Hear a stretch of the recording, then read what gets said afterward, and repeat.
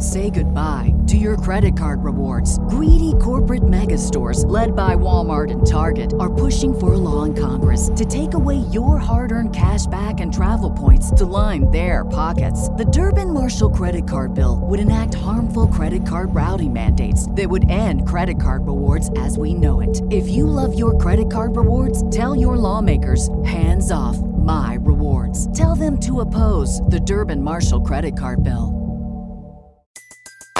Everybody in your crew identifies as either Big Mac Burger, McNuggets, or McCrispy Sandwich. But you're the Filet-O-Fish Sandwich all day. That crispy fish, that savory tartar sauce, that melty cheese, that pillowy bun. Yeah, you get it. Every time. And if you love the Filet-O-Fish, right now you can catch two of the classics you love for just $6. Limited time only. Price and participation may vary. Cannot be combined with any other offer. Single item at regular price. Ba-da-ba-ba-ba. This podcast is a member of the Voices of Wrestling Podcasting Network. Visit voicesofwrestling.com to hear the rest of our great podcasts, as well as show reviews, columns, opinions, and updates across the world of wrestling. Oh, is that it? I think we're good. Yeah, I think we're good.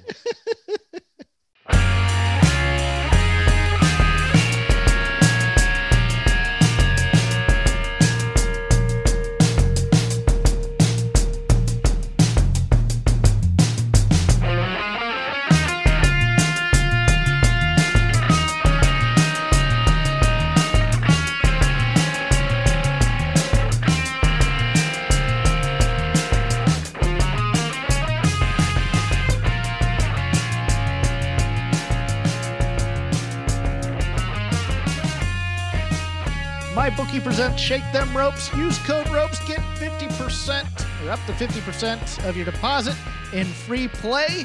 Chris Novembrino, Jeff Hawkins. It is the third week of January. It is entering the 25th year of me being in Los Angeles.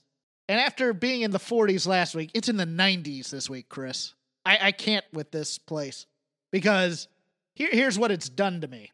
This endless summer gimmick that Southern California kind of has, it makes you lose track of time where you think you've only been here for 2 years, but you've been here for 20 or upwards or even longer because there's no seasons to help you coordinate the passage of time. So you always feel like you're in, I always call Los Angeles kind of a perpetual college campus of sorts because it's nothing but young 20-somethings and people who want to be young 20-somethings. No, that makes sense. I think especially with having to stay in more, not seeing actual seasons pass kind of makes time feel even more squishy. I kind of have a little bit of that here in Texas where, like, it snowed for exactly 1 day this year. Do you that usually was get winter. snow, are you? Oh, yeah. Yeah. That's kind of us. We had, like, one cold day, and it's like, okay, back to summer, everybody.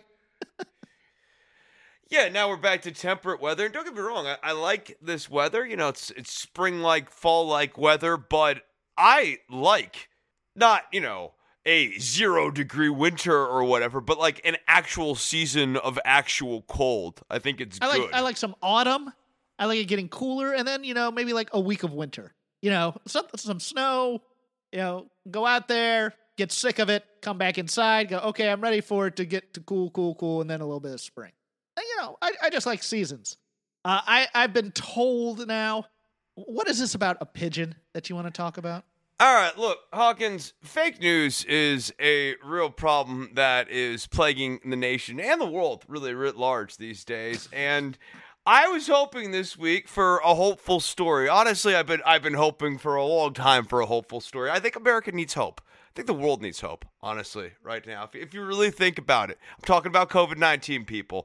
And so Joe the Pigeon comes across the newswire this week. I don't know if it was a Monday, perhaps a Blue Monday. I don't know if it was a bit of a downer Tuesday. But I saw this story about Joe the Pigeon initially, Jeff.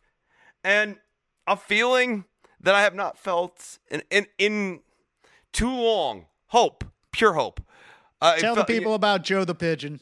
Joe the Pigeon survived a flight across the Atlantic, apparently getting lost from the foresty regions of Oregon, where he was part of the great avian tradition of pigeon racing. Apparently, he had gone all the way across the Atlantic. And then I heard, Jeff, there was a twist in this story. The Australian government, the cruel Australian government, was getting ready, Jeff, to euthanize poor Joe. They said he represented a biohazard, that Joe could not be trusted, that we were going to have to put Joe down. And I was deflated. I was broken. I was angry at Australia. And I was hurt for all of us because we needed Joe. And then there was another twist. Joe's life was spared. And this part of the story could be good, Jeff. But it's not. Because it turns out Joe is faking it. He's an imposter, Jeff. This is a case of stolen valor. Joe did not fly across the Atlantic. Joe's apparently just some run-of-the-mill Australian pigeon. So when the world needed a hero, instead we get Joe the pigeon, a fake, a phony, a sham, a mockery. Now, hold on. The article you sent me said that he may have caught a ride on like a tanker that went across the ocean. But well, they said the racing tag was fake, though. His origin from Oregon story is a hoax. And why did they call the pigeon Joe? I mean, why not? Oh, you didn't read that part of the story. No, okay. I didn't. Okay, no, they named the pigeon after Joe Biden.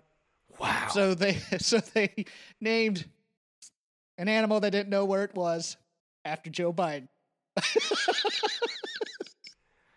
Caught a big wave. He caught a big wave, and he got to where he wanted to go. Okay, Perhaps. maybe discombobulated. Doesn't know where he is. You know.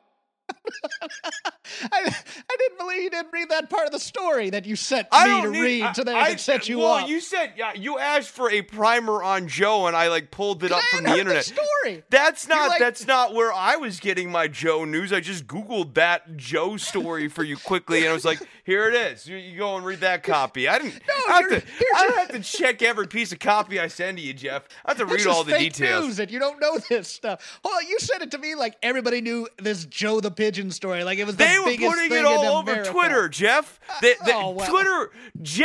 Twitter Jack was once again up to his antics, pushing his narratives, his fake pigeon narratives, lying to America and the world. So Twitter's talking about, so all of America is. That's how the Twitter trends work, buddy. You look that up in the book. We've had our fight, and it's only 5 minutes in.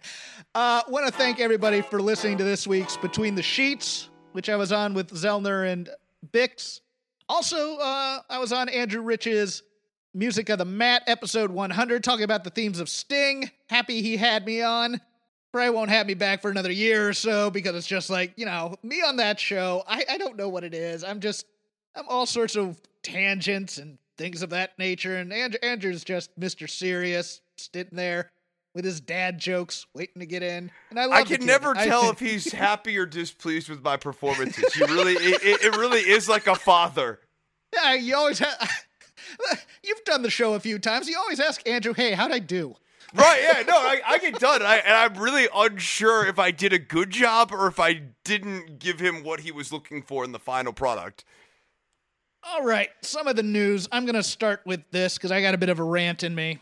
Drew McIntyre taken off of Raw due to COVID, replaced by Triple H on Raw. I was thankfully spared from Raw because my DVR did not record it, and I did not seek it out after reading the results. So I'm a much happier wrestling fan this week. But here is my rant, Chris. My personal position versus what I'm willing to accept for the public are a little different. I've been pretty much locked up since late February, going out a few times for people to load groceries into my car, not going into buildings, wearing a mask everywhere I go, if I go out, but it's only been like 3 or 4 times. Mostly having my groceries delivered to me. I took this seriously. I can handle being locked down for long periods of time because I'm a semi-shut-in. Now, what I'm willing to give for everybody else was I didn't necessarily want everything locked tight, but I'm also not the guy who's going to scream and yell at you if you don't have a mask, because I understand people sometimes forget. But I was willing to, in moderation, have reduced numbers of people going about their lives as long as they took precautions, as long as they had the masks on. Now, there's a problem in wrestling, and it's not just in wrestling per se. And I say per se a lot. I've been noticing a lot lately, so I'm trying to stop that, and I apologize. But the wrestling community is very, for lack of a better term, incestuous. And they love having house parties with each other. And they love having dinners and large gatherings at people's houses in the general vicinity of Florida. All over the state, but usually in the Orlando areas where a lot of them live. And some of these people are not taking it seriously. And it's a concern for the companies. It's a concern for Triple H. He said it as such. But the Ricochet one, I'm sure that's on your mind. I want to slide this in. That one to me is really egregious considering the timing of this guy. He's going into a big contract negotiation. This picture comes out this week that makes him look like he's Johnny, I'm not cool about COVID safety guy. There's a lot of that going around. There's a lot of some of the more social media type of people are putting a lot of pictures of them going up and having dinners and going out like nothing's happening. I'm mad at Casey Catanzaro because she had a birthday, I believe, last night, and there's 35 people at this restaurant. None of them are wearing masks. All of them are sitting very close together, having a birthday party like there ain't nothing wrong. Now, I get mad because it's you read this over and over. I see, 12 people going to Disney World with masks on. It's like that misses the point. You're wearing a mask, yes. You're being safe, yes.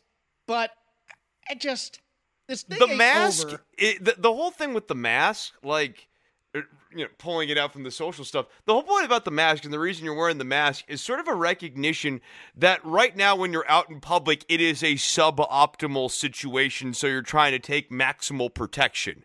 Yes. It's not like the idea of the mask is not that, especially if you don't have like an N95 mask, the idea of a mask is not that you're magically safe. This is not a totem that will keep you safe from COVID. This is just the best you can do in a suboptimal condition. So because it's really frustrating. I have to go out or right. I have to do something. Look, the businesses are open because they have to be open in some capacity to live, mostly.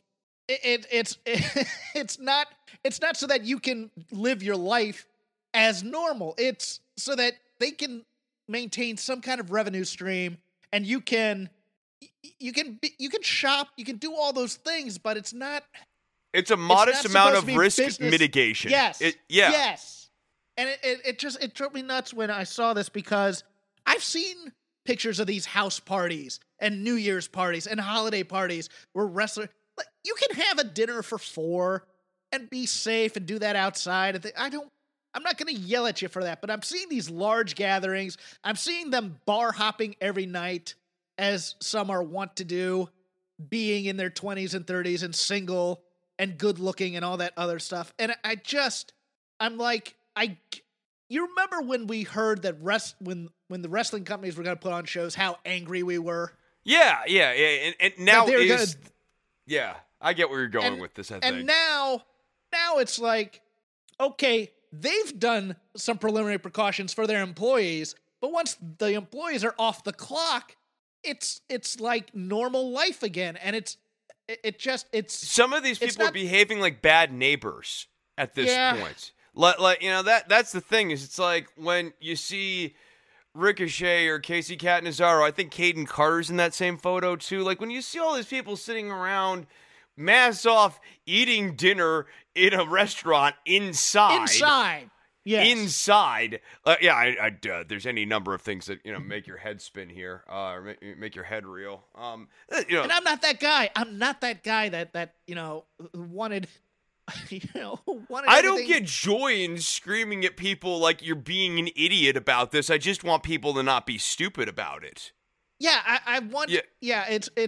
I don't want to have a fight about it. I just want the behavior to stop. I want the happy medium, is what I want. I don't want to force every business to say we're closed so that you don't act like an idiot. But I also don't want everybody going, well, things are open. I guess I can live life as normal right now.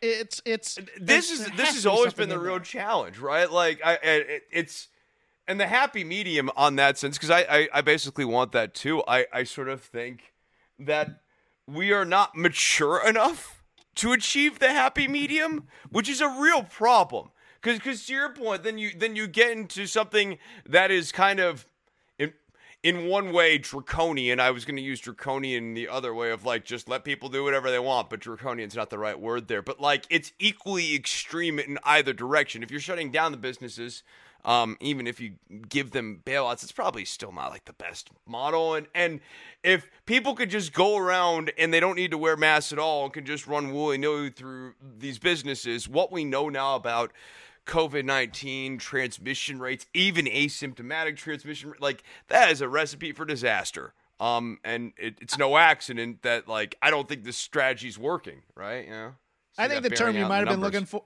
I think the term you might have been looking for is libertinism, just in a different it's almost way. Like a libertine, yeah, draconian versus libertine. Yeah, and I don't want either. I don't want my freedoms. I should be able to do what I want. Blah blah blah blah. But I also don't want we gotta shut everything down because. You know, like, you shouldn't have to do that, right? Like, people should be, I guess to this point, people should be smart enough, or ideally, people would be mature enough about masks and getting that you got to wear a mask in order for this business to stay open and be able to operate safely without being a vector of transmission of COVID-19. If you're someone who wants the business open, and that's an important thing for you, even philosophically speaking, then you've got to be able to do steps that help that business stay open. And like, I just, 10 months into this? Well, let me jump on that. Let me jump on that before you move on from that, because that's the angle here that I think we should be taking when it comes to COVID and wrestling. Not just that if you want to keep the wrestling business open, if you as a wrestler do not take the fact that you have a responsibility to be on television doing the wrestling, and you want to make all this money, and you want to be a wrestling star, then you need to be a little bit smarter about this and stay away from people until this is done. I get it. I get the ones who are doing it and who have turned their garages into gyms, and some of them are working out with friends. I don't mind that so much necessarily. It's the social this is show business. I encourage bubbling. If people want to create a social bubble where it's like you and the same 4 or 5 people are basically the people who hang out together all the time, like that's your bubble. But I think they're trying to do that on a much larger scale. Yeah, with 25 wrestlers all hanging out. Quote unquote, having a bubble, one, does not involve 25 people, and 2, does not involve going out to restaurants and eating. Like, it does not involve dining in public. That is not, no, I think that's part of it too. No, so I'm fine with some of that. People have to strike some balance. But getting back to the wrestling thing, I do think you have an obligation obligation. I don't want to be like, you owe this business or anything like that. I just think if I'm an employee, I'm not that guy. But I do think that if you're going to get given a 12-week angle, you have a responsibility once given that privilege of a 12-week angle to be sure that you're there to execute that 12-week angle. And when you go out and dine at a restaurant, I view that as dereliction of your employer. And like, I'm someone who's pretty pro-union and pro-worker on all this stuff, but I definitely am very sympathetic to the idea that if company's going to give you a big high-profile slot, you got to take care of it. Now, in the case of Drew McIntyre, it's WWE, the company, who probably put Drew McIntyre in a suboptimal situation. But yeah, with some of these other talents, for example, like the Casey Catanzaro, Ricochet, Caden Carter bubble, like, yikes. Some of these people are putting themselves into harm's way unnecessarily. Fightful has learned that internally the plan is for WrestleMania to occur on April 11th, 2021, 2 weeks after the original date of March 27th. Obviously, the event will not be taking place in Los Angeles as planned. But if the date holds up, it won't be taking place at either Tropicana Field or the Amway Center either, as those are going to both be in use. I'm thinking they're going to use the Tampa Bay Buccaneers Stadium, much like they're supposed to do this year. But I think they're going to do a partial capacity type show, Chris. Okay. I wouldn't pay money for it. I wouldn't go.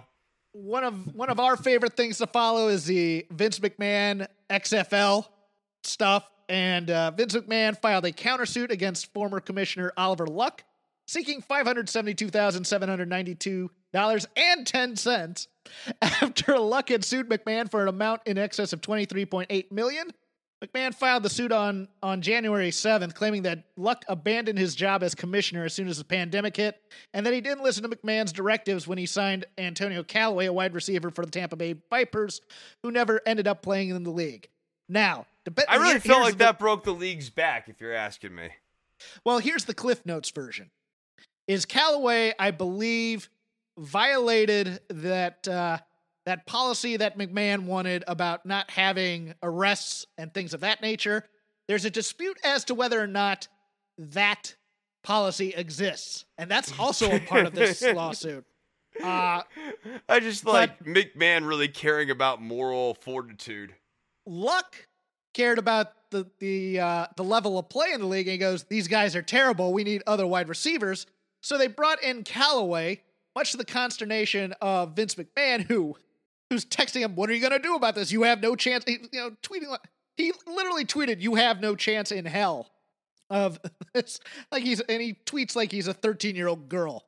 But nevertheless, what happens is they bring in this Callaway guy to work out, and they go, "We can't keep him." Okay, but we're just kind of working, ESPN and stuff like that. We'll keep him around, but we'll get rid of him after this tryout camp. Well, Callaway gets hurt at the tryout camp, so the XFL is on the hook for the money for his medical expenses, and that's what Vince McMahon is mad about. This is not a great position for Vince. I think it's actually a good position. If this edict was true about if it was a known company policy about bringing in low character types, I think Vince McMahon wins this lawsuit. I do. It's one of those things where, if he violated something in his employment clause, in his employment contract, that would be something. Okay. No further comments. I mean, I'm not a big football guy. I'm like trying to think it out. I don't know. I have a hard time really thinking that Vince cares about morals. Vince is not a morals guy. So like that, that's the part where I'm dubious about this idea that there was a moral fortitude clause. It was more counterbalancing the NFL thing where they just, the they let Michael Vick stuff back in and that kind of stuff. Exactly that kind of thing. We're not going to let those kinds of people back in, which is a problematic view in its own right. Well, Colin Kaepernick didn't go to jail, right? No. But it was also just the number of arrests, people getting arrested at nightclubs, all those other things. It's basically he wanted to put himself as that phony, clean-cut, all-American boys playing football type thing, and it's just You're right. He doesn't care, but for marketing purposes, it was just that thin veneer of. It's BS. A silly marketing thing too. I guess it has a certain appeal to one part of the political stripe, but let's think about this too a little bit further. Then, right? You're the alternative football product. You need every eye on the product you can get. So, do you really want to be stepping into the culture war? Especially when you need to get the best talent you can get, and you probably need to accept, some B stock, if you will. Yeah, but that was the whole thing, is they didn't want to step into the culture war. You'll never hear about our players, talking about this, that, and the other, or getting into trouble or anything like that. We're not going to hit you over the head with. Well, and that's what I'm saying. But by doing that is a culture war statement. Yes, it works against him, which is the problem. Moving on, hurts the product. Yes. WWE has officially announced Superstar Spectacle, a 2-hour television special featuring WWE's Indian talent alongside top stars from Raw and SmackDown. I have my doubt about the top stars part. Push gender. The event will premiere on Sony 10.1, Sony 10.3, and Sony Max on January 26th at 8 p.m. 9 a.m. Eastern Standard Time. It will emanate from the WWE Thunderdome and have commentary in both English and Hindi. So they're going for this NXT India thing, I think, too. Hey, look, because I sometimes stream online or whatever, I actually do see the presentation from India, and as best I can tell on Indian television, it's not like that much of a mystery because a decent chunk of it's in English. WWE gets treated as pretty serious product over there, gets pretty decent visibility, and the market in India is over 1 billion people. If WWE gets popular over there, and it's not, entirely impossible that they couldn't have a surge of popularity over there. I don't think it's necessarily going to be a big America wrestling boom anytime soon, but, maybe WWE does establish themselves a nice little foothold in India. If it was something, half as big as America, they'd be happy with that. Young Rock will premiere on NBC on February 16th. Focuses on different chapters of Dwayne Johnson's life, from growing up in a strong and resilient family to being surrounded by the wild characters of his professional wrestling family to playing football at the University of Miami. The show will explore the crazy roller coaster that he shaped Dwayne, emphasis mine, I apologize, into the man he is today, and the larger-than-life characters he's met along the way. A hard pass for me, but I'm not going to fault it. He's making money off of this. Great. I just, any, other than Muppet Babies, I want Young Nothing. I don't want. We got a Tiny Toons hater here. Wow. I didn't like Tiny Toons as much as Animaniacs. So Animaniacs is good. Muppet Babies was great because it wasn't just. I don't know. I'll have to watch an episode or two just to see if it's standard family sitcom dreck or if it's actually something trying to say something. Look, I'm not the guy who wants to watch a sitcom and go, and it sends a powerful message to, it's like, no, I just want to laugh at dumb crap. So, it could be funny. It could subvert my expectations in some way. I just think it's going to be, I could see NBC going a throwback to when family sitcoms were blah, blah, blah. I'm just like, well, it's not my jam, but if it's your jam, great. Yeah, I don't have deep thoughts about Young Rock. You don't? Come on. No. Sorry, worst. If you had given me all day to prepare hot takes for Young Rock, I still wouldn't have hot takes for Young Rock. How about Young Slapjack? Young Slapjack would be a great show. So, think about this, Jeff. You could talk about when young Mr. Jack gets his first mask from Papa Jack. Wait, what's the name of his dad? Papa Jack. Papa Jack, okay. Papa Jack, yeah. Maybe Hungry Jack? Yeah, Hungry Jack, yeah. Hungry Jack? Yeah, sure, why not? He has pancakes. Yeah, Applejack, yeah. His uncle, yeah. Yeah, who lives in the country. He's a farmer. Yeah, no, I mean, that'd be great. Lots of different characters. Their uncle the sailor, Captain Jack, and Billy Joel plays every time he walks in. Oh, Jeff, you're getting weird. Yeah, okay. Or, Young Hulk. Where we can explore the early terrible person that Hulk Hogan would become. This is when Hulk said his first racial epithet. Yeah, his first experiences with diversity in America. Either you love that joke or you hated it. I understand both, kids. Wednesday Night Wars, AEW 762,000, ranking 30th because of all the news coverage. NXT 551,000, ranking 70th on the night. Not a good night for either show, but when things happen in the news, everybody watches the news. So I guess there's an excuse for it. Yeah, I mean, also, probably a broader commentary about the professional wrestling-like nature of news in America, especially when it comes to politics these days. And finally, they announced the first 4 teams that are going to be taking part in the women's version of the Dusty Rhodes Classic. The aforementioned Kacy Catanzaro and Kaden Carter will be taking on Toni Storm and Mercedes Martinez. Oh, murder death. Although, I'll talk a little bit about that in a sec. Shotzi Blackheart and Ember Moon will be taking on Candice LeRae and Indy Hartwell, who have also been announced. I expect 4 other teams of some sort to be announced in there. Possibly somebody from the main roster like the Riot Squad I could see coming down there. Who do you have win this tournament? Do you have somebody like a Catanzaro and Carter to establish an actual tag team in there and then maybe have them take on the women's tag team champions? Or do you have, two big single stars like Storm and Martinez just kill fools like Carter and Catanzaro? I feel like this tournament is a vehicle to build Catanzaro and Carter on some level, so I think they pull an upset on Storm and Martinez in the first round. I don't know that they win. They feel like finalists, but not the ultimate winners, if that makes sense. Yeah, especially if you I don't know if they've determined this, but if you give them a WWE Women's Tag Team title shot, it's going to be somebody on a higher level, and I think that's probably going to be Shotzi and Ember. I think they may win that just for that reason. And then I wonder if Ember is going to turn on Shotzi.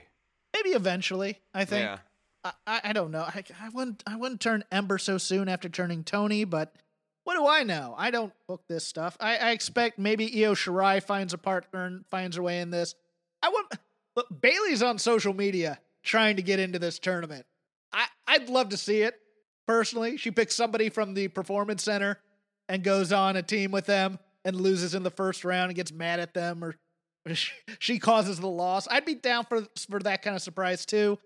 Look, I love tag team wrestling. I love women's tag team wrestling. I'm looking forward to this. And I love this Storm and Martinez team because they work so well together as singles competitors. It's interesting too. It's like WWE does have a different format for these tournament tag team style matches, and I find that style to be pretty enjoyable generally. Yeah. Before we get into the actual wrestling, thank our sponsors, MyBookie. For a sports book that's supposed to be in the business of making money, they were giving it away this winter. That's one of the reasons why I've been rolling with MyBookie this season. The fact is, you're going to put some action on the games, whether you're betting the NFL, NCAA, college ball, or college hoops. Whatever your preference, you want to do it with a reputable brand like MyBookie. Make your deposit using the promo code ROPES, ROPES, and they'll match you halfway to give you a head start on building your bankroll. I myself, this past weekend, put on a $100 parlay on the 6 playoff games, and I lost all 6 on the money line, which I just could not believe that. But hey, put in $200, get an extra 100 to play with. Joining and depositing is a simple process, and it's quick. But most importantly, when it's time to get paid, that's quick too. I wouldn't know, I lost. But hey, I got 50 on the Chiefs to win the Super Bowl. The free play part. Treat yourself to some extra cash in your pocket this holiday by investing in your intuition. It's not just winter season, it's winning season, so bet, win, and get paid with MyBookie. By the way, if you want to put a few ducats down on the Royal Rumble, you can. I saw the odds there. I came very close to picking my 2 picks for the Rumble originally, which were Sheamus and Bayley, but I think those might have changed given some of the booking going around. But we'll see. But once again, use code ROPES at MyBookie. Get up to half of your deposit in there in free play. We thank them for sponsoring us and other shows here on the Voices of Wrestling Podcasting Network. All right, let's get the main roster out of the way. I didn't watch Raw, as I said, but I know Alexa Bliss shot a fireball into Randy. Okay. Yeah, that main event, man. That main event was really, really something. Not in any sort of good way. It was really something. Triple H. Top to bottom just seemed bad. I've read all the results. Yeah, it's like no, Matt Riddle, good. The Bobby Lashley, Matt Riddle thing is confounding in so many ways because those two could just beat the hell out of each other and be awesome. But they make it weird. Triple H coming back to basically take one for the team against Randy. And it didn't feel special for the couple of minutes I watched before I flipped over to Alabama and Ohio State. But it's just up and down reading these results. Nothing really stood out to me as exciting. What stood out to me, though, was the thinness of the roster and how a lot of booking choices were made in this show to limit personnel and to try to milk or squeeze as much juice out of the lemon with each person out there. So in the case of like Sheamus and Keith Lee, they defeat The Miz and John Morrison. And then they still have beef, so they have an additional match. The combined time between the two of those matches just alone is over 20 minutes. But essentially you're still only using 4 people to get through 20 minutes of TV time. So like I was noticing some of that. I'll say this.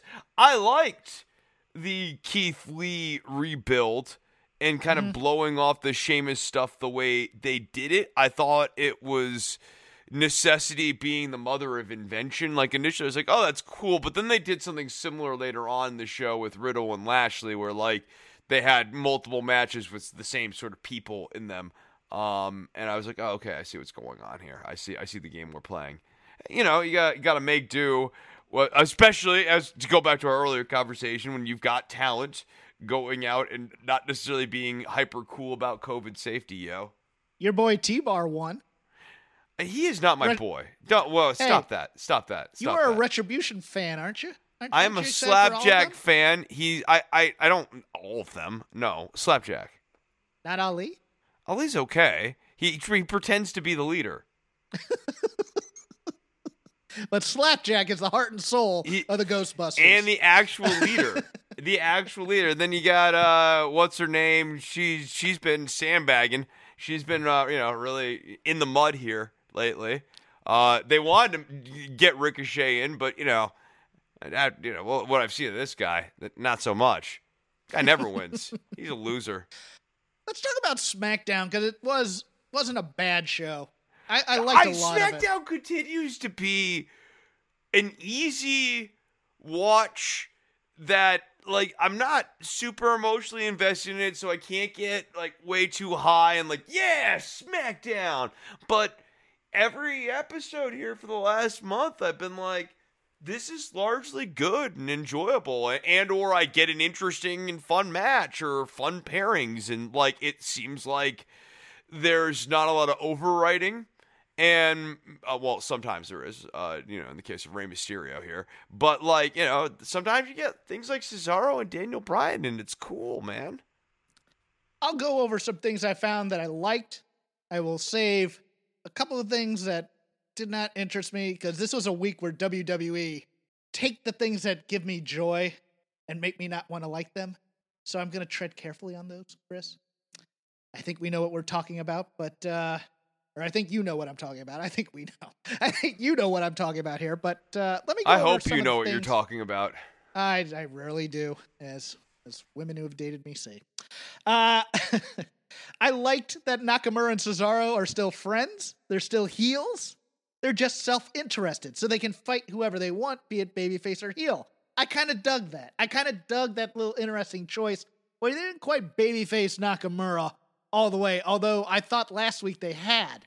That's interesting. I read that differently. I think Cesaro's going to turn on Nakamura. Oh, I think he's going to eventually. No, I think Nakamura effectively is a babyface. It's just that Cesaro's his friend still, at least in Nakamura's mind. But I think Cesaro actually ends up aligning with Roman Reigns. I think Roman's making a faction. I liked the vignette with Apollo Crews and Roman in the office there, because it's perfect continuity from, if you haven't watched it, you must watch Apollo Crews and Paul Heyman on Talking Smack from last week. It was fantastic. I like that Apollo's actually trying to learn to be a better heel from the main heel, and he actually took Paul Heyman's advice from Talking Smack and actually started to pursue it. I thought that was kind of, I dug, and it was nuanced. It was kind of like, yeah, well, here's what you need to do, and then they do the skit, and then they go back to kind of giving strategy. I thought that was really cool. I like what they're doing with Apollo. The match with Zayn was interesting. It was weird because Zayn's a heel, and then Apollo goes. Zayn's a geek. Let's put it correctly. It doesn't matter if a fair. baby face. He's a punchline, so he's like even if he's a baby face, he'd still be a punchline. And especially now that he is a conspiracy theorist with a camera crew documenting it all, it doesn't matter what he is anymore. He's a crazy person who will always get screwed by either side. Obviously, they asked him to show his butt tonight just to give Vince a laugh. But yeah, he's a comedy guy who's gonna get beat, and then just get exasperated, and we're all gonna laugh. That's the whole point of this. He's our truth for SmackDown, is what he is right now. Is that an adequate? Yeah, no, It's I don't disagree with the analysis. I think Apollo and Big E will ultimately have a good match. I think it's good for. This gives Apollo something new to do. And if I'm right about Cesaro ultimately ending up aligned with Roman Reigns, maybe that means like Apollo and Cesaro make a tag team, and that'd be a good tag team. I think that's interesting. They beat Daniel Bryan tonight, but I also think that was a good match. It was a great match. Yeah. I think it gives more credence, though, to there's going to be this mini losing streak going into Rumble if Daniel Bryan's going to win. Now, I'm not sold on he's going to win just yet, but they're doing what WWE does to Rumble winners, which is beat them in the few weeks leading up to the Rumble so that you don't suspect that they're going to win the Rumble. So I'm thinking he might be a good bet to win it. Now for things that grinded my gears slightly, and I'm going to start with the big one. Aunt Pam has a talk show. I don't like talk shows in wrestling because it defines people down. There's never been a main eventer who's had a talk show other than maybe Piper on his ascent as the first one. But, Adrian Adonis, Brutus Beefcake, Paul Bearer, Kevin Owens. It's defined Kevin Owens down somewhat. Although, well, I'll get to Kevin Owens in a bit. I think this is something she should have said no to, personally. I understand what they're trying to do to make her more entertaining. She is very entertaining on the mic. Her outfit tonight was the most Aunt Pam outfit ever, and I loved it. It was classy. Somewhere between Velma and Harry Potter, and I thought that was hilarious. There was that, very college professor chic, if you will, with the jacket and the turtleneck and the glasses. I think that's the best. I think that's the best she's ever looked. Because as a gentleman, I think. Who, you? Yeah, well, I mean, when she dresses up, she's had some. They've put her in some interesting clothing that I don't think quite suits.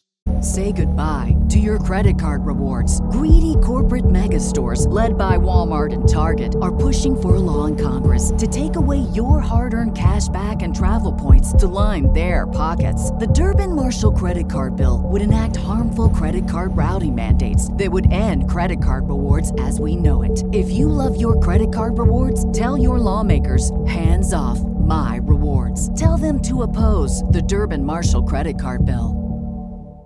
Her look, and I think this is her best look that I've ever seen her in, quite frankly.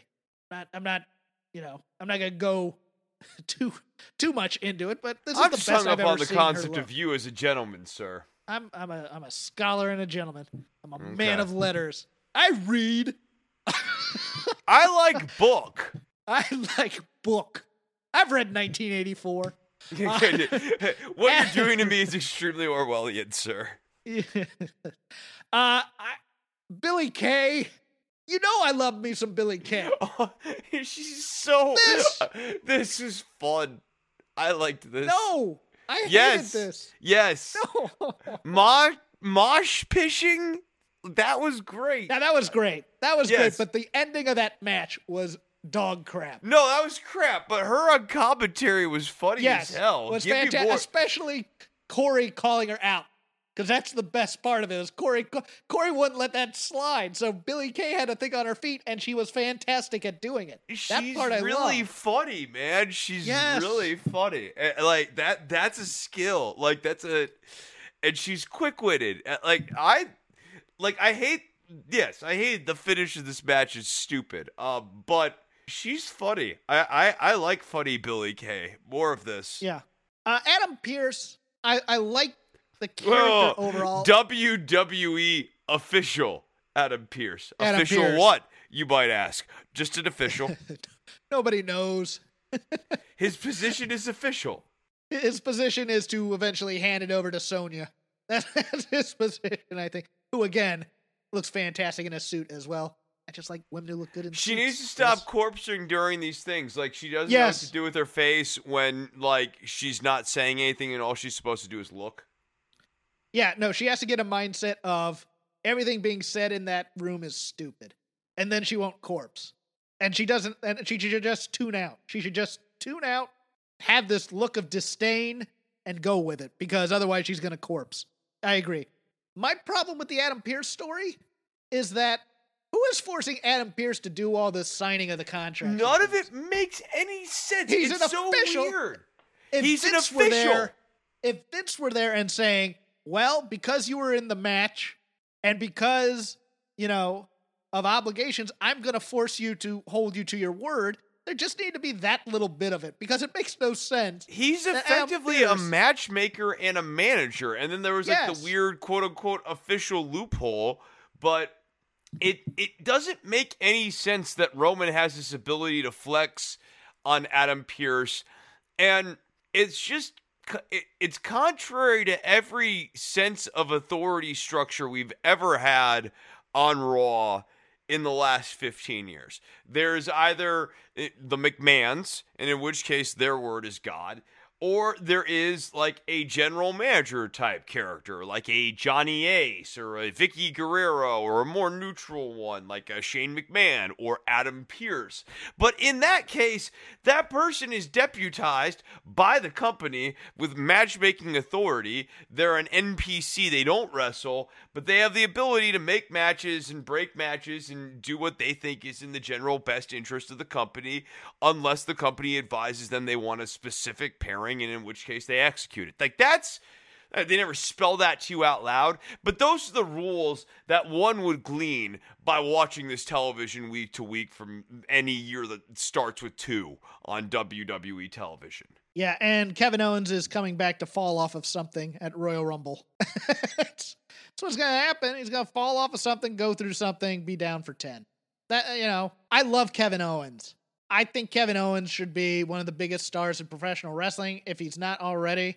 But I think he should be a legendary, top of the card.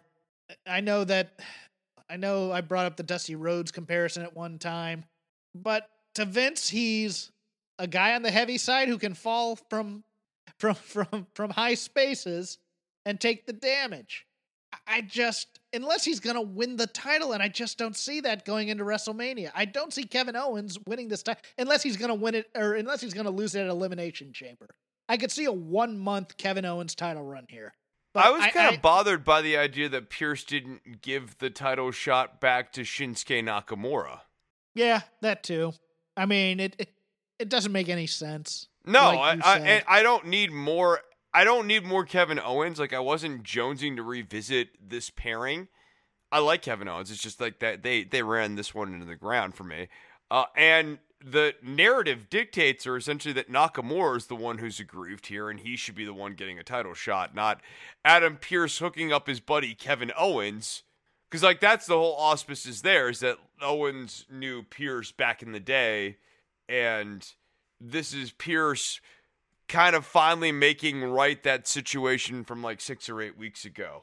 Yeah, and I think they dropped the Nakamura thing after this week. I do. I think they just move on to whatever Cesaro and Nakamura are going to do, and they just forget about him getting screwed in the number 1 title or contenders match, which, it's like, okay, then why did you go through all that to do that? Just for the Uso match? Okay, cool. I just don't get it. Any other thoughts from the main roster? I didn't. The actual skit that Bayley was in did nothing for me. No. Rey Mysterio and Dominic Mysterio. Dominic is too old now, or appears too old now, for you to have him playing as a kid. He is a grown ass man, and he looks like a grown ass man. A young man. But he does not look like a kid anymore. Yeah, before I comment on that, one quick thing. If you haven't seen the Stone Cold podcast with Bayley on the network, she's so great. She's so great in that. She's so honest and forthcoming. She's really, I love her, and I love her success. She's such a sweetheart, and she's great in that. All right, Dominic Mysterio, or Dominic Guerrero, depending on who you believe the parentage is. You will appreciate this reference. Some Brian Adias-like charisma on that kid. And he's not a kid, you're right, he's a man. We need promo school, we need more promos.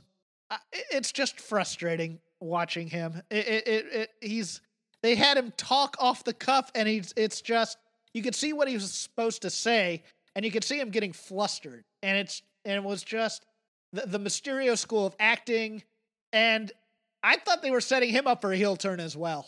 What do you think? I do think that they're setting him up for a heel turn. At least I hope so. When they asked him about the tag team, he goes, "Yeah, it'd be nice to win some tag team titles with my dad, but I got other plans as well." I go, he's turning on the old man, and I'm here for that. Because it's, number one, you can't do it in front of a crowd because nobody would buy it. But, okay, sure. Have it. Now, the question is, does he join like Baron Corbin? Or does he go with Seth again when Seth decides to mosey on back again? I'm equally dumbfounded as to what Mysterio's plan is for next week. I'm hoping, fingers crossed, that Buddy Murphy gets tapped. Where's Buddy? Where is Mr. Murphy and Aaliyah? That's what I want to know. What kind of terrible things has Murphy? Has anybody cared about Rey Mysterio's daughter? Where is she? What's happened to her? Why is she hanging out with this guy in his 30s? Why? I wish that we had more. Hold on, did they drink hemlock from an apothecary? And the war's over between their families now? I want more. I want the Mysterio stuff to be a segment. Like, if I was booking this show, it would be, in like the B block or the C block of the show every week. So, be buried in the middle. But we would have a Rey Mysterio cheesy telenovela skit / angle, preluding to whatever match in-ring thing they're doing at this point. I loved Rey growing up. I loved Rey growing up, but I'm not a kid anymore either. So whatever we're building up to with Dominic here, it's fun in this stupid way, but it's bad when they try to make it real serious. Oh, they're going to do a Jerry Springer type thing on one of these dopey talk shows, or they'll bring someone in to do a talk show with them. And it'll be fighting. They'll always do it on a talk show. And there might be a signing thing. They have a contract signing. Who else can we define down with?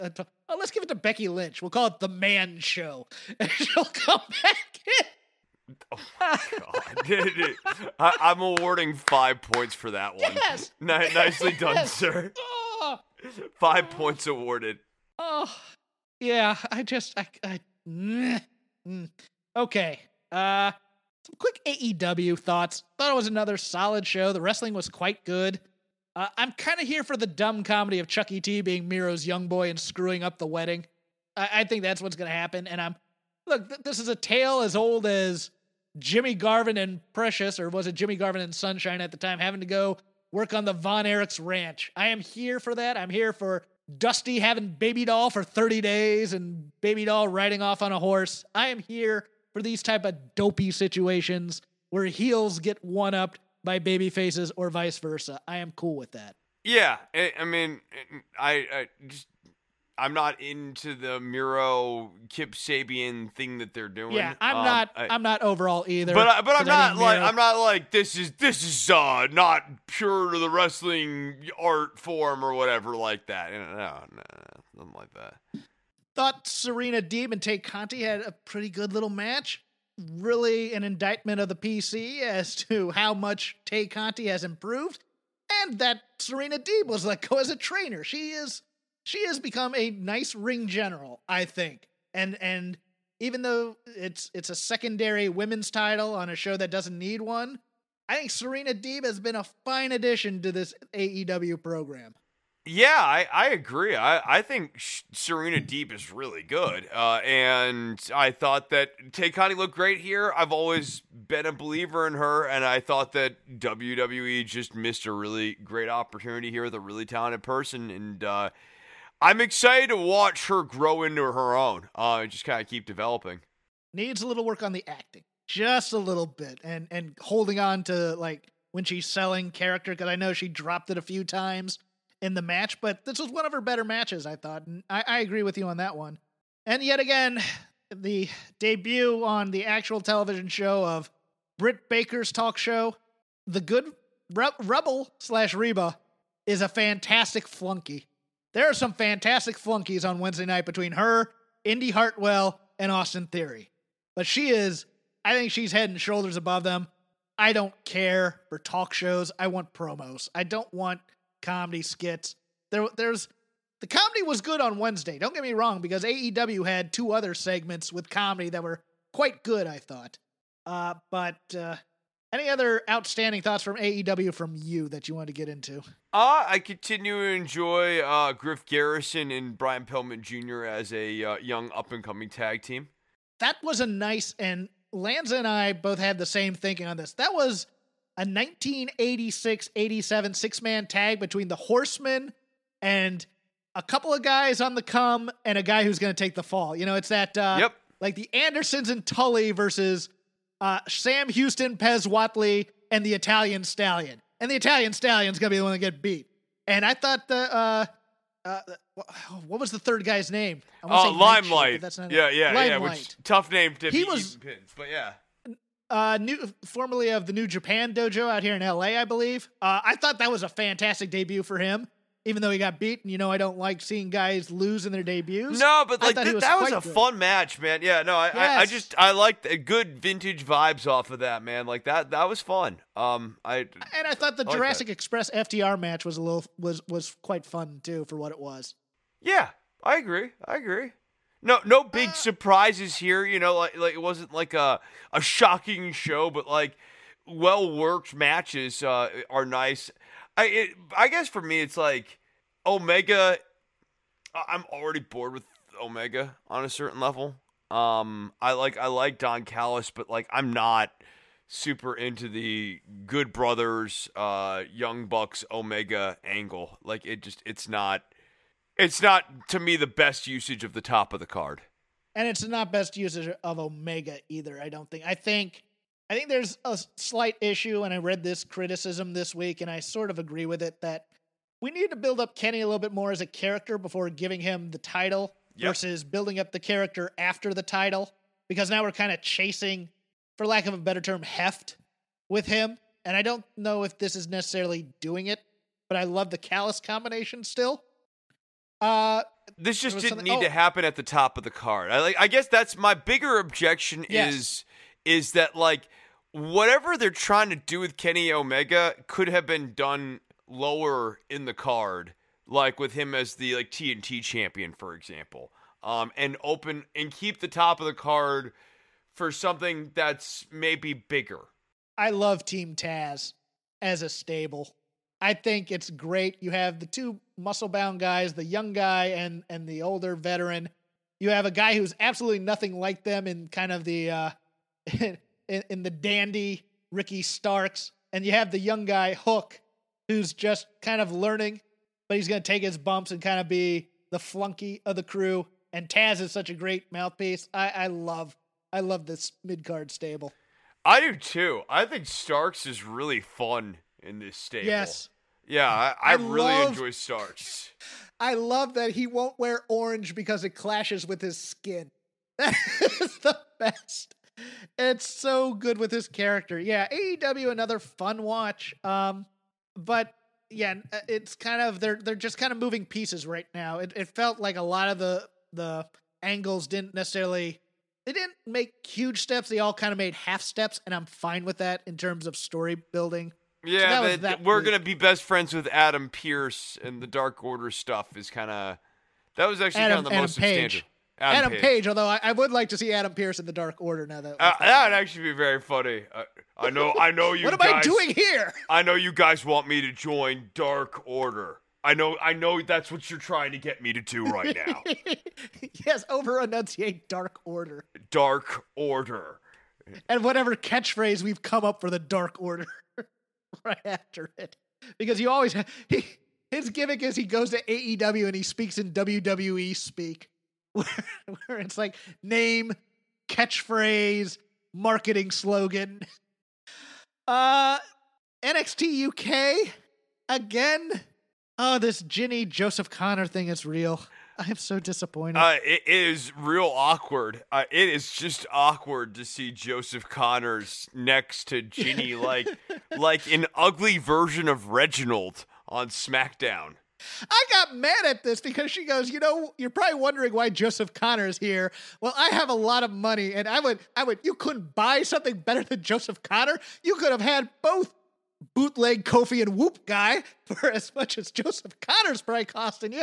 You could have had Saxon Huxley for as much. You could have had anybody for as much as Joseph friggin' Connor. Now, that being said, Kaylee Ray and Ginny, all over that, my friend. Oh, it's going to be really fun. All over this. I'm into that. I really am. They did the continuity with her saying, I helped you keep that title, and her still being a heel going, you didn't help me. Oh, yeah, she did. I love both these women, so I'm here for it. I enjoyed a lot of this show. Like, I liked the Ed Harvey, Shea Samuels thing. Wait, hold on. That was for, was that earned? Because I know it was just for the UK audience, not for people like me who had forgotten he had like a 2008 Chikara run in the States is it Shaw Samuels or Shea Samuels? Maybe it's Shaw Samuels. Samuels. Well, just unless he's doing a multiple personalities gimmick, which can be death, going out mid-match and cutting a promo that I'm going against the company's rebranding of me. You all know who I am. I both love it and hate it, Chris, because it's a little too on the nose for me of what they do in story. But it's also for only, the 200 people in England who are watching this, as opposed to, but I just don't know. Maybe you're okay. Tell me why you like this so much. I think that it moves this guy immediately into the Sam Gradwell kind of tier that NXT UK has developed out, and that's like a credible tier that they've kind of made. And so it allowed Samuels to have a justifiably competitive match with Joe Coffey, whereas if he was Scrubzo Magoo, it wouldn't have made any sense for him to have that match against Joe Coffey. Scrubzo Magoo. Scrubzo Magoo. Yeah, Scrubzo Magoo.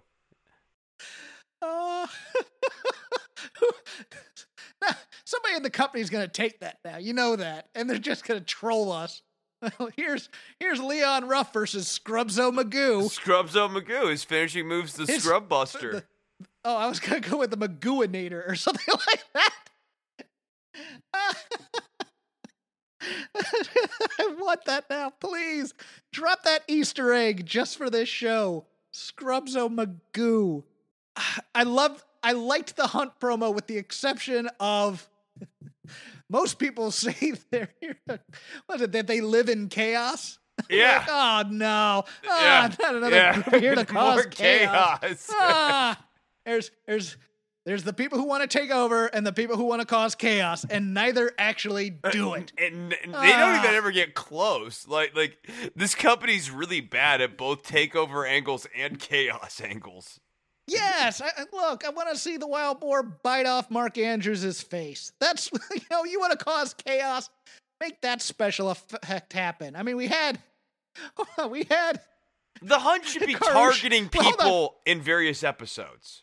Yeah, well, they should be like just killing one half of a tag team somewhere. Yeah, like backstage or someone's out there for a singles match and the Hunt shows up. I don't mean like they did it for, who jumped Mark Andrews backstage type of thing. I mean, I want blood. I want him to almost have been cannibalized by the Hunt.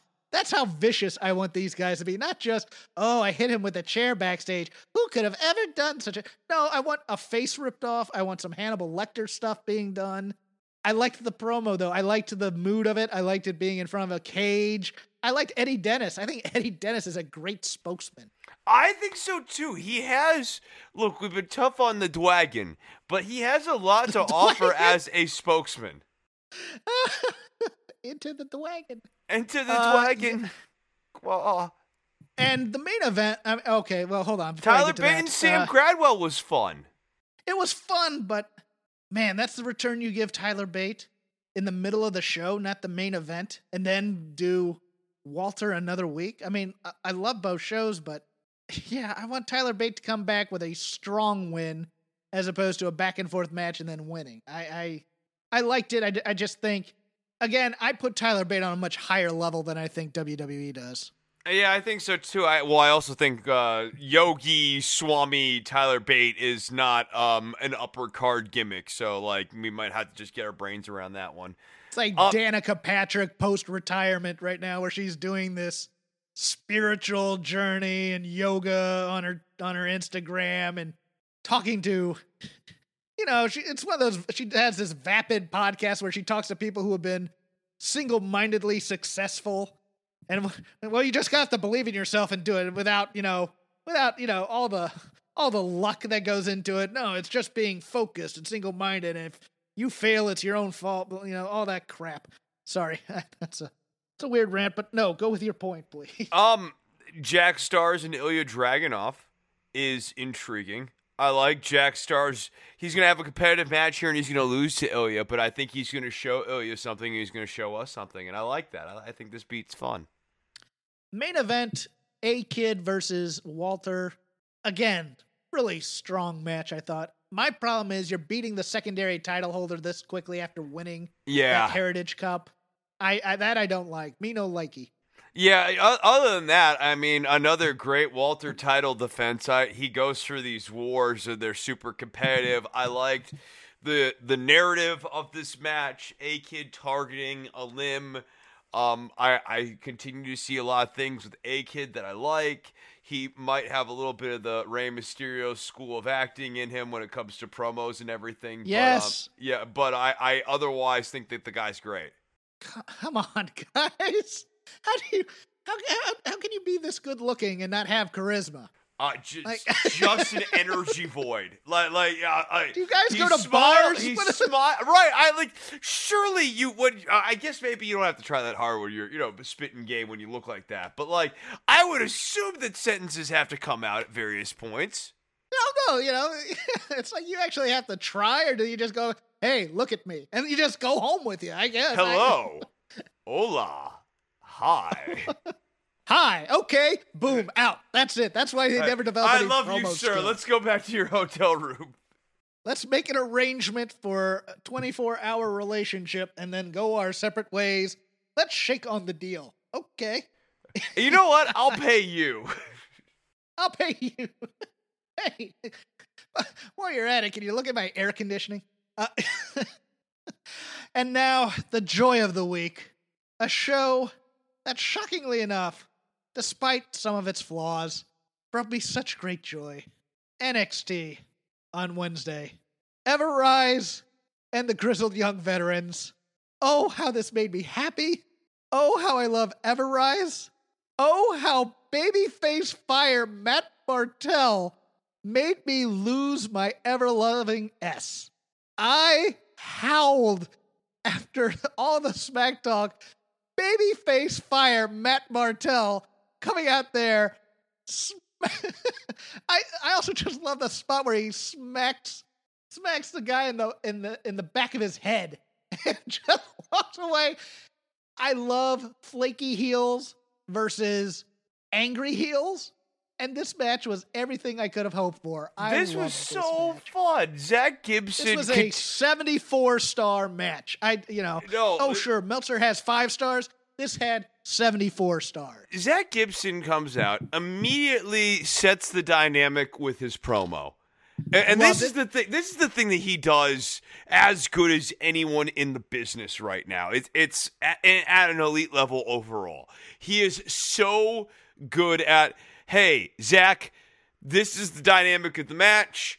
Walk down to the ring, cut the promo, and make sure that we're framed up for what we're trying to do in this match here. And he does it perfectly.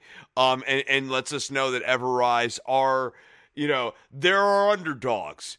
Because he's saying these guys have absolutely no chance in hell. And then when Ever-Rise gets in there, Ever-Rise rules. You're kind of like, yeah. You are such idiots. Does rules. You're damn right I'm rooting for you guys, you effing idiots. You go in there.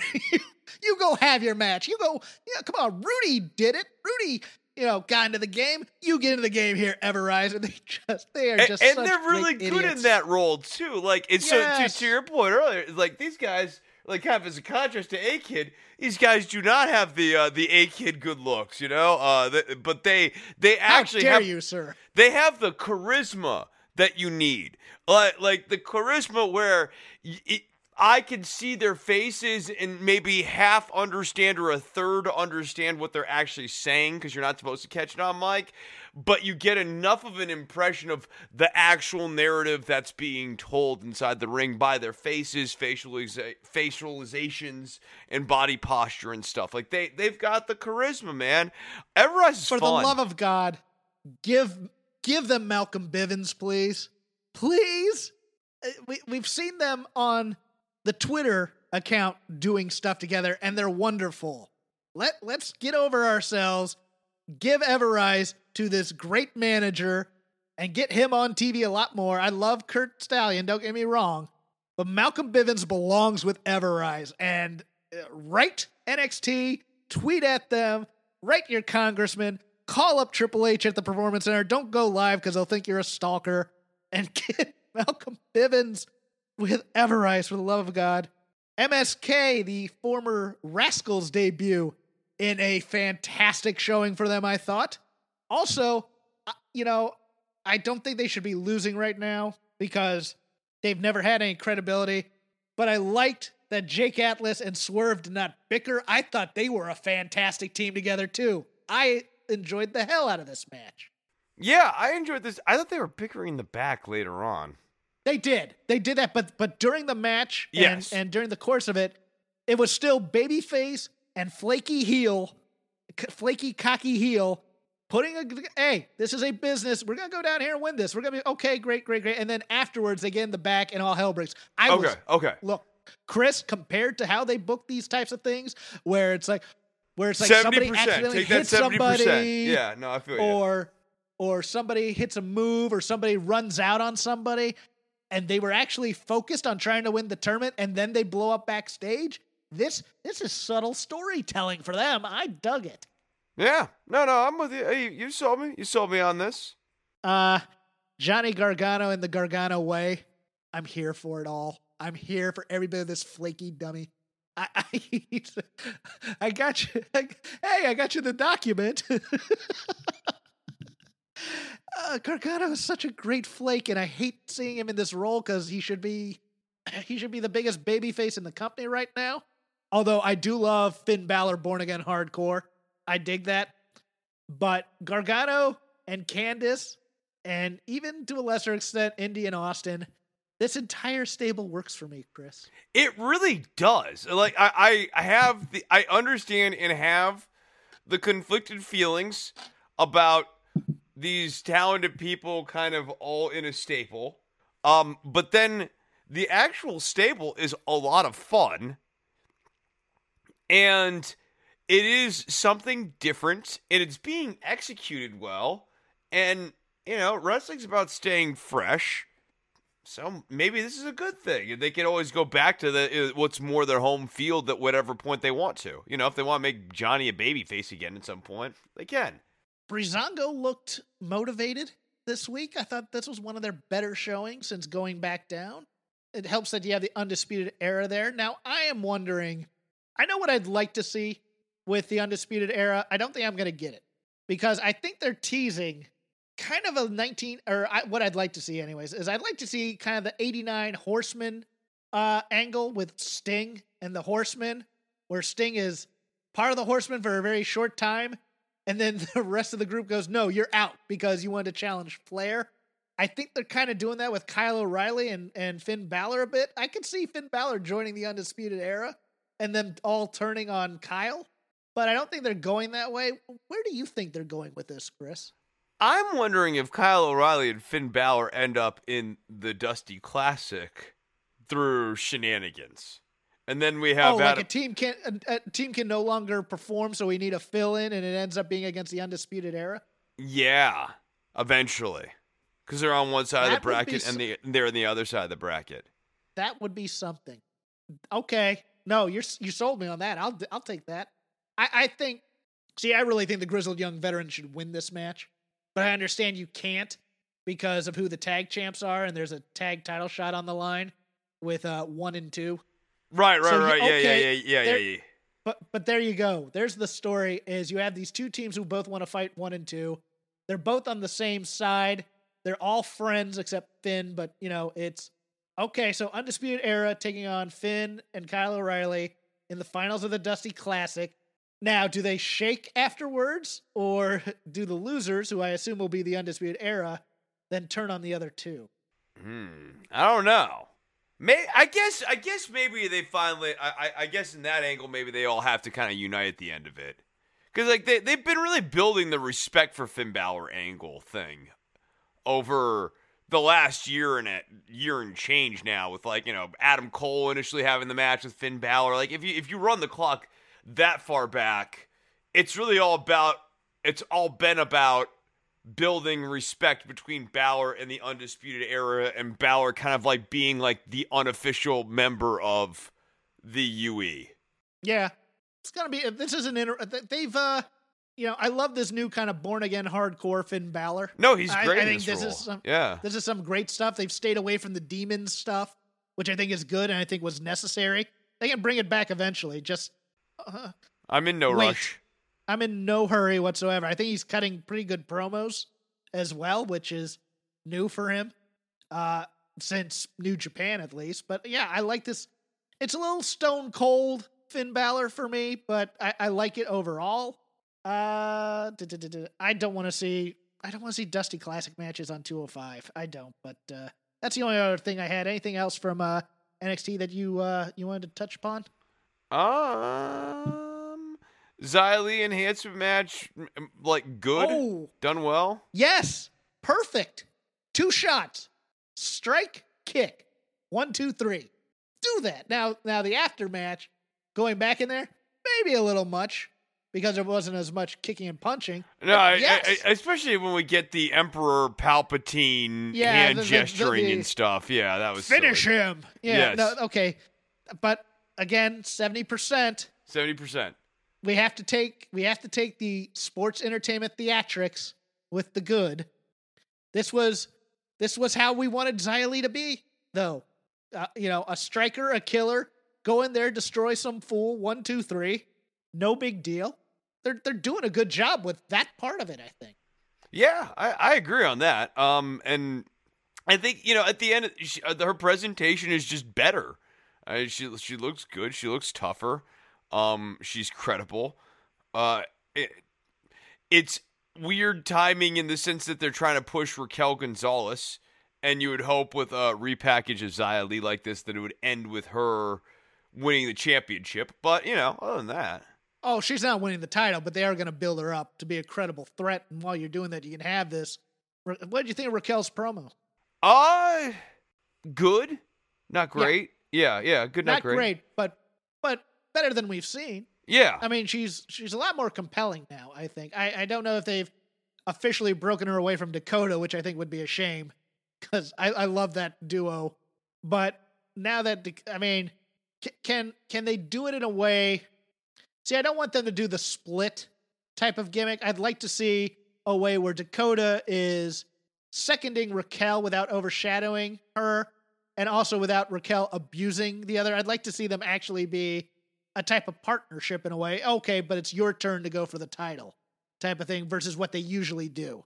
So I'm interested to see, because usually their plan for singles people is to break them off from whatever partnerships they've had type of thing so that they look like stars versus a package deal. Yeah, no, I think that's basically correct. I just have doubts about Raquel being able to really handle long-form single matches at this point. I think that they've been doing a really nice job giving her air cover while she can grow. Yeah, I would agree there. Although Io Shirai isn't... if you're going to do a long-form match with someone, Io Shirai is probably the person to carry you to a great match. I get that, but like, I just think if they're going to give the belts to her, to Raquel, she needs to be able to do carrying herself. Yeah, I don't know if she's ready for the belt. That's the thing. Because that's the other problem then too. She, a character like that can't be climbing up and down the ladder too many times. You know what I mean? When they climb, they need to get to the top. No, I agree there, but that's the weird thing is you look up and down this roster and the people you thought were going to take the title off of Io are either on their way out or they've turned them heel because you thought they were going to give it to another babyface at the time. Like I thought Ember Moon, there was a chance. Candice LeRae might have been the person at the time if Rhea Ripley wasn't going to get the title back, but they turned her heel. I don't think Shotzi's ready, and I don't think she's the type who can carry the women's singles title. Because I think I think she'd be a better fit than Raquel. Yes. Okay, so here's the question. So, okay, we agree on that then. All right. I was going to use that as a debate point, now, but if we agree, I think Shotzi's a stronger carry. Well, right now she's a stronger carry because she's a stronger character, not necessarily stronger in ring. But Shotzi's not as bad as sometimes I make her out to be. I mean, I'm hard on her because of that one match I saw live with her, but she can have great matches with great people. So yeah, I think Shotzi might be ready for it. It's a very weird time in the NXT women's division because there's all this talent. I could see Toni Storm taking the title off of Io, but I don't know then what you do with Raquel. Do you have Raquel go after Toni? Because that'd be kind of interesting, but at the same time, they don't like doing that straight up heel stuff usually, but well, it's certainly not as a first title defense either. So yeah, right. Right. No, I think you're right. I think if they're gonna push Raquel, they need to push her to the moon. Yeah, I sort of don't. I don't see a reason to have Raquel face Io unless she's winning the title. I agree, and then you move Io up, hopefully. Yeah, because she deserves to make that main roster money. Anything else from NXT? I don't think so. Then I will end it there. Thank you to MyBookie for sponsoring us. Use code ROPES. Get half your deposit in free play. I've done it. I've lost my free play and my money, but I've done it, and it's fun. Don't gamble what you can't lose. It's just for fun, kids. And they have all sorts of prop bets. I think they have, for our purposes, the will Trump go quietly? With that, in terms of not being forced. Oh, okay. I was going to say, I need real definition as to what quietly means in that sentence. Again, would appreciate if you listen to my Between the Sheets from a week in January of 1986. I had a lot of fun talking 80s territory wrestling. And also listen to Andrew's show again, Music of the Mat, number 100, talking about the themes of Sting. You can follow me at CrapGame13. You can follow Chris at DWATG.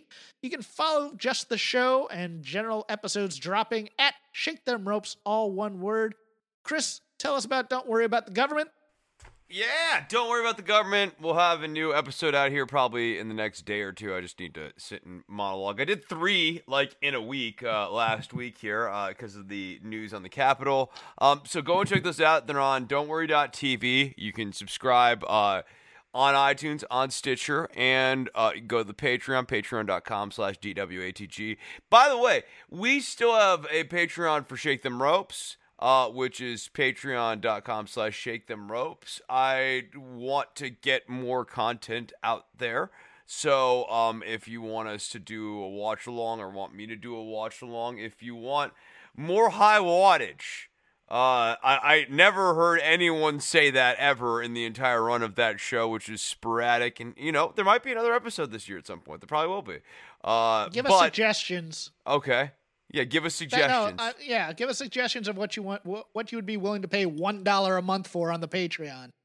Say goodbye to your credit card rewards. Greedy corporate mega stores, led by Walmart and Target, are pushing for a law in Congress to take away your hard-earned cash back and travel points to line their pockets. The Durbin-Marshall credit card bill would enact harmful credit card routing mandates that would end credit card rewards as we know it. If you love your credit card rewards, tell your lawmakers, hands off my rewards. Tell them to oppose the Durbin-Marshall credit card bill.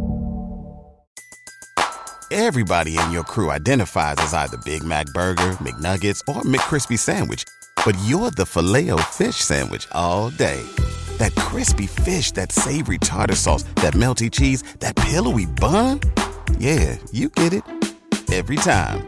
And if you love the Filet-O-Fish, right now you can catch 2 of the classics you love for just $6. Limited time only. Price and participation may vary. Cannot be combined with any other offer. Single item at regular price. Ba-da-ba-ba-ba.